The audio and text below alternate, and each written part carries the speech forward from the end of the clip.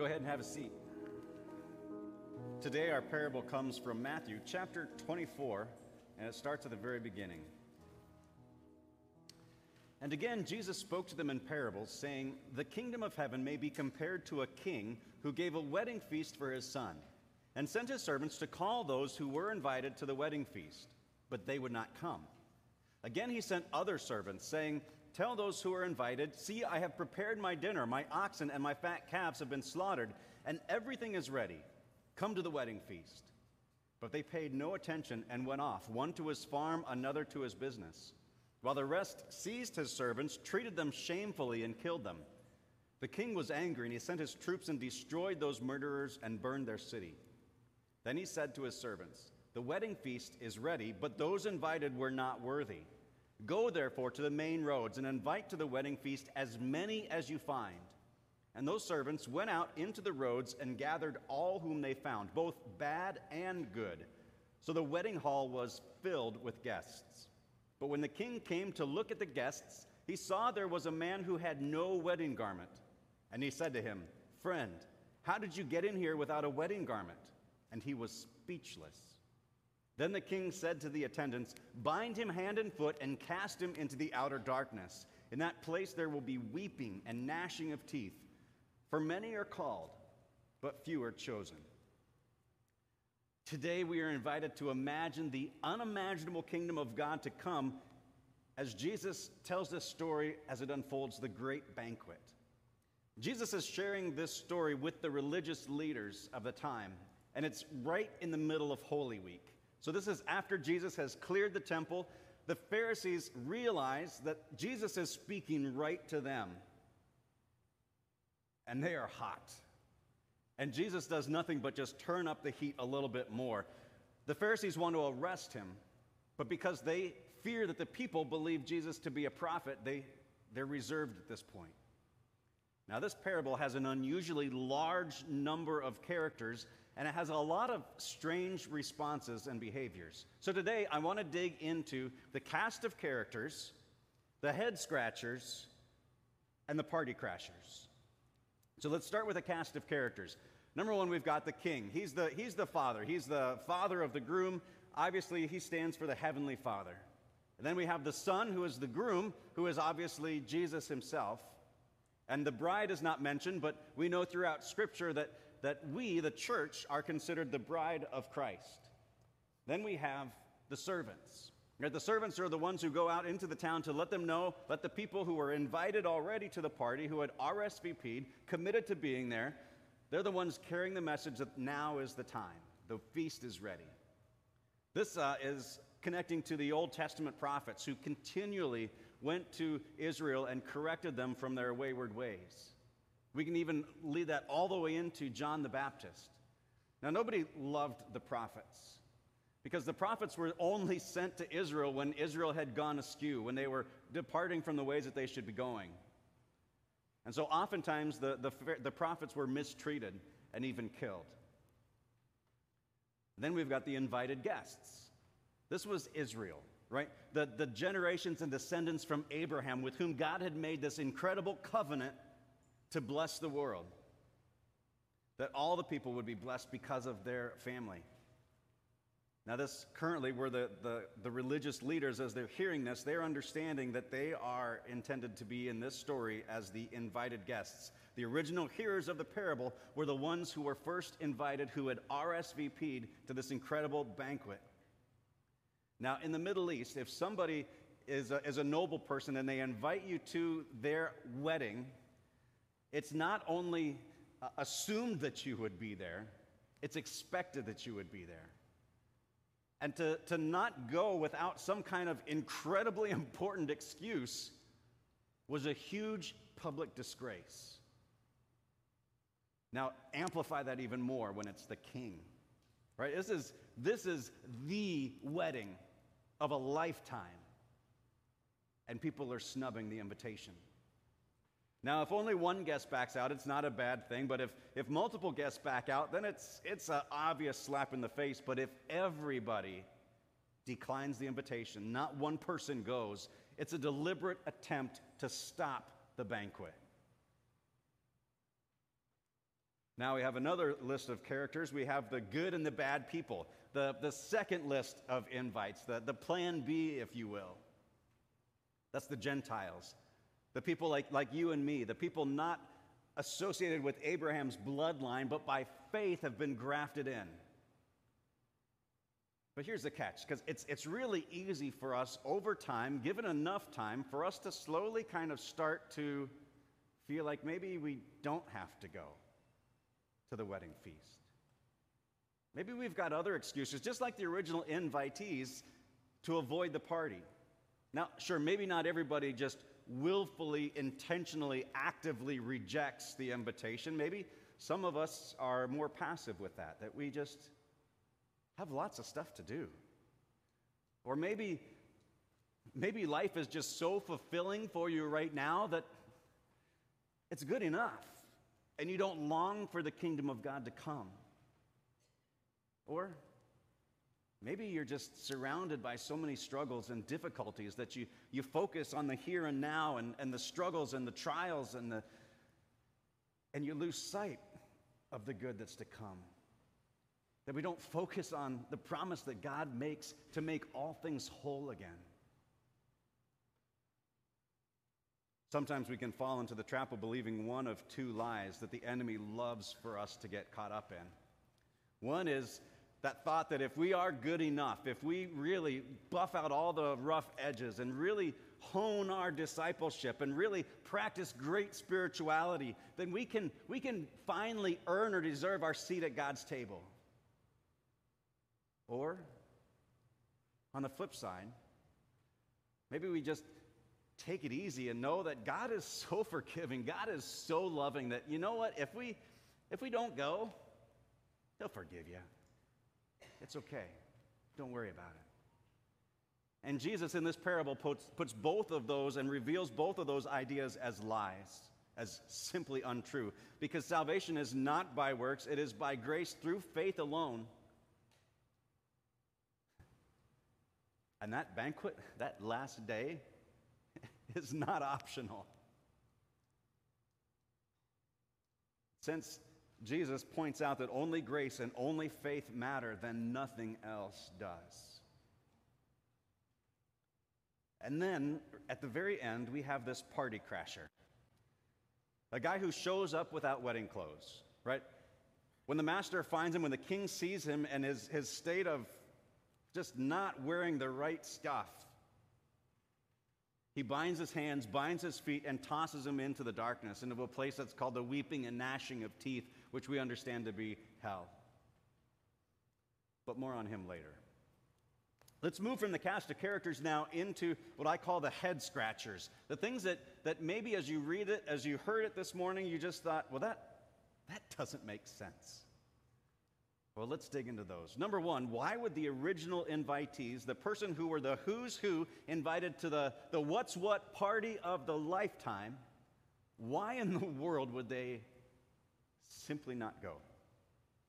Right? Maybe some are so indifferent, they're wrapped up in the business of this world that they don't even notice what's happening. Or this is intentional ignoring and rejecting. Or what they've found in the here and now is more satisfying and important to them than what's being offered in the kingdom. There's a major problem in our society today is people are just simply too busy for Jesus or the church. Or maybe there's this feeling that Jesus is coming back, but it is so far from now. It's been 2,000 years. It could be another 2,000 years. Why in the world should we wait and focus on that today? It can lead us to focus more on what's around us right now than wait actively for Jesus to return for the party to begin. And why in the world is this parable so ridiculously violent? There is a lot of death involved with this parable. So the original guests, they finally mistreat and then kill the servants. When the king finds out about this, in his rage, he gathers together his entire army and he destroys the town. He kills everyone in this festival of death, destroys everybody, and burns the city to the ground. Seems like maybe a little overreaction. And then at the end, The guy, just because he's wearing the wrong clothes, gets tossed outside and condemned. Now, thinking back to my own wedding, if none of my friends, none of my family had showed up, I would have been pretty hurt. I'm not sure I would have gone on a killing spree, but I would have been pretty hurt. And just think about that for yourself. Like, what would that feel like? That total rejection feel like? But in reality, that's exactly what has happened in the church historically, right? The religious leaders throughout the ages were the ones who persecuted and killed the prophets. Jesus himself would be seized, treated shamefully, and killed. Our church currently today is still under persecution, maybe not as intense here in the United States, but across the world. In Haiti, just last week, we prayed for people, for Christians who were taken. Those who persecute and kill followers of Jesus in this time will ultimately answer to God. They will not escape God's wrath and judgment. But in this parable, not all is about anger and wrath. There's a ton of grace, too. Notice how the original invitees were given multiple opportunities by the Father to come to the party. And it shows our Heavenly Father's slowness to anger, his incredible patience with our sin, offering time and time again another opportunity to come to him in repentance and receive forgiveness and life. We also see that his grace intensifies even more and then turns extreme when he sends this invitation to anyone and everyone, the good and the bad and the ugly. I just want to fill this room and have this party. He brings in the poor, the maimed, the blind, the lame, everyone. And then what does it mean when Jesus says that many are called but few are chosen? Let's dig into that a little bit, because it all has to do with who is worthy to be at the party.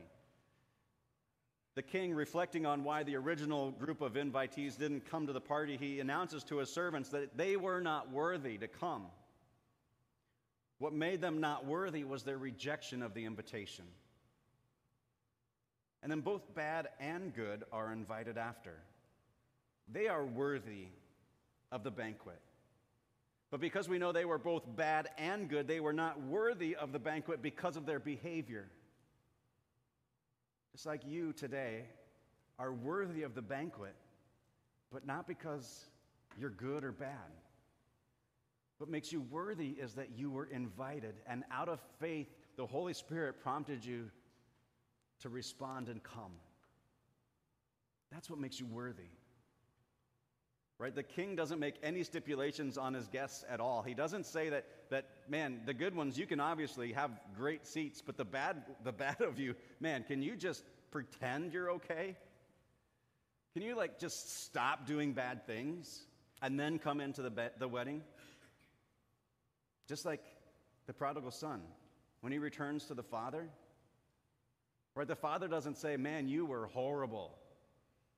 I want to love you. We've got a party ready, but can you promise me never to run off again? He doesn't do that. Father welcomes him in, throws the party, no stipulation. That's how God responds to you. This morning, as we came to him in confession, he didn't say, man, I've heard this before. And then I know what happens after. And I know you continually fall and you continually sin. And he says, I forgive you. Welcome to the party. Jesus doesn't just look for nice people. Remember, he's the guy who dines with prostitutes and tax collectors and sinners. He redeems us all. When Jesus says that many are chosen but few are called, it does not mean that God doesn't want to save everyone. God desperately wants to save everyone. For God so loved the whole world that he gave his one and only Son, that whoever believes in him shall not perish but have everlasting life. See, God desires us all to be saved, but the only reason why some are condemned, why some are not chosen, is because they reject. They reject that amazing gift from God. They refuse to hear God's word. They stop up their ears. They close off their hearts so the Holy Spirit can't do what he promises to do, to work through the word of God, to build and encourage faith in our lives. we reject it. And the difference between those who are called and those who are chosen is that those who have chosen out of the gift of the Holy Spirit have responded in faith. We haven't done anything to show up to the feast in the right way. We have been chosen. Right, that means, this is the good news, that means that we can't do anything to mess it up. It is purely all in God's hands. Now, at the same time, this expression of divinely extravagant, prodigal kinds of grace must not be misinterpreted. Right? It proclaims that this message of God's love and grace, this feast, this invitation has been given to all people. But it also contains a warning for those who choose to reject it. The warning is this, that participation in the banquet is not just automatic. Your seat at God's table is not just automatic because the Jews messed it up. And you're the only ones left. So you'll do. Because we can so easily slide into rejecting that message just like them. In Matthew's account, to be worthy is to be wrapped up in the righteous robes of Christ. And I think the last question that I really have in this text is why in the world was it such a big deal that one man showed up without the right kind of clothes on and gets tossed out and condemned? So let's dig into that more in the section, Party Crashers. Why did this man not have wedding clothes? Now, there's this old theological urban legend that stated that when in this Hebrew society, if you threw a great big party and your wedding guests came, but they didn't have the right kind of clothes, then the king would just simply supply his guests with the right wedding garments, right? So you show up, I'm not worthy, I don't have the right stuff at home. God says, okay, come on into the closet. The king says, come into my closet, pick out a really cool robe, and you get to wear my clothes for the wedding. Now, there's absolutely this much proof that was actually a part of the culture. But a lot of commentators have said that's the way that it is. So I'm not going to say that's the way that it is, but this is what we do know theologically from this. For whatever reason, this man intentionally walked into the room not prepared to give respect and honor to the king, to the king's son, and to the banquet they were about to receive. Right? He was defiantly there.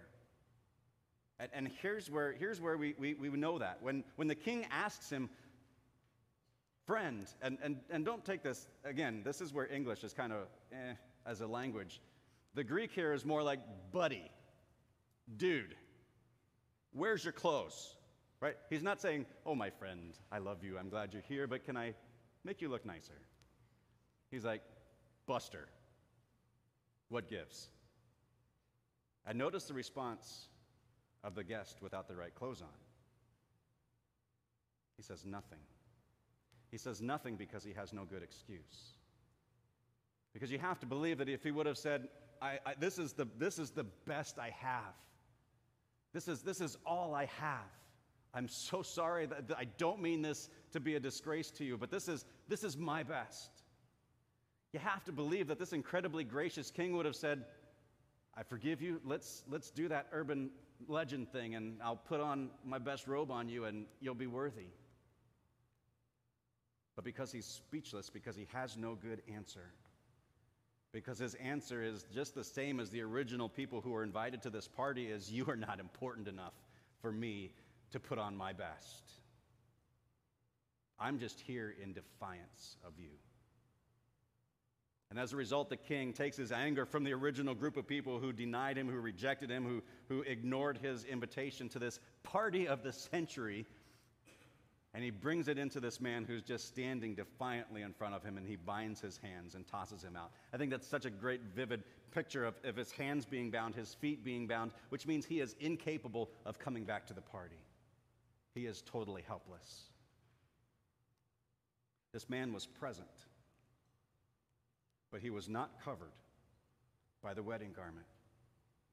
I think that it's very possible that there's some in this room today who are present, but are without your wedding clothes. And please don't misunderstand me. I don't mean you fancy it all up for today, or you're coming in completely not fancy. That's not what I'm talking about. Because the robes that we are all invited to wear are those righteous robes of Christ that he first gave to us when he wrapped us up in the waters of baptism, that we receive every other week when we come to the supper, the banquet, and we receive the very feast of God. Made worthy not because of how we've lived our life, but because of how Jesus lived and died and lives again, and gives us that wedding garment to wrap around us. We receive it every time we receive the confession and absolution. We are made clean. We are made worthy for the feast. Jesus himself, he understands what it's like to be tossed out and abused. On the cross, Jesus wept and gnashed his teeth. As he said, "Father, why have you forsaken me?" He was cut off from God. His body was cut to pieces, nailed and speared. Also that he could give us his righteousness, so he could invite us to the banquet. I want to talk about that banquet just a little bit as we wrap up today. To remember all the great and historic meals in Scripture, all the time that food was involved with fellowship. We start with the marriage feast at the wedding in Cana in Galilee, the Last Supper when Jesus was with his disciples in the upper room, the evening meal at Emmaus on the night of Easter Day, the breakfast of broiled fish on the lakeside. Go back to the Old Testament, you have the Passover meal in Exodus chapter 12. Every Sabbath meal everywhere. The feast for the prodigal son. The fellowship of the Lord's table that we celebrate. It's to be read in this context of all of the incredible meals where we had fellowship with the very real presence of God.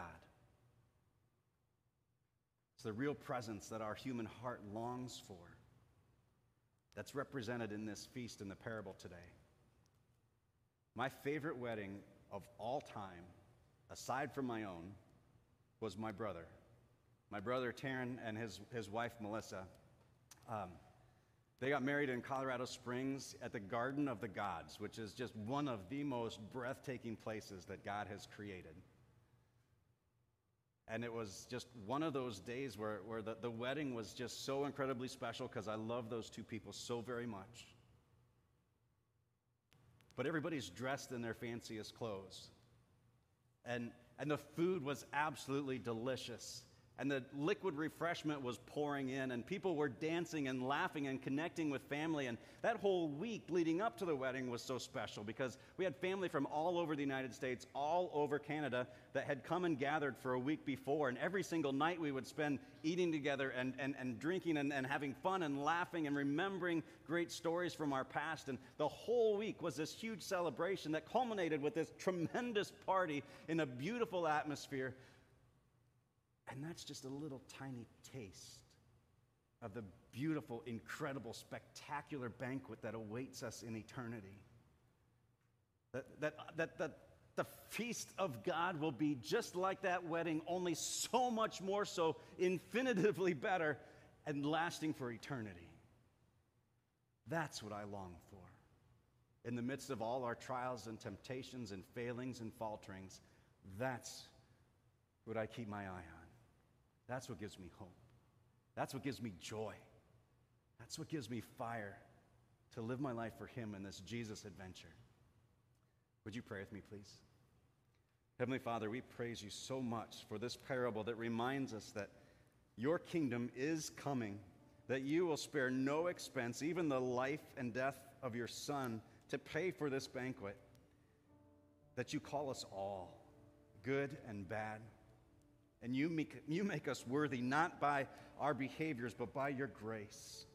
You declare us worthy. Father, we thank you. In Jesus' name, we live and pray. Amen.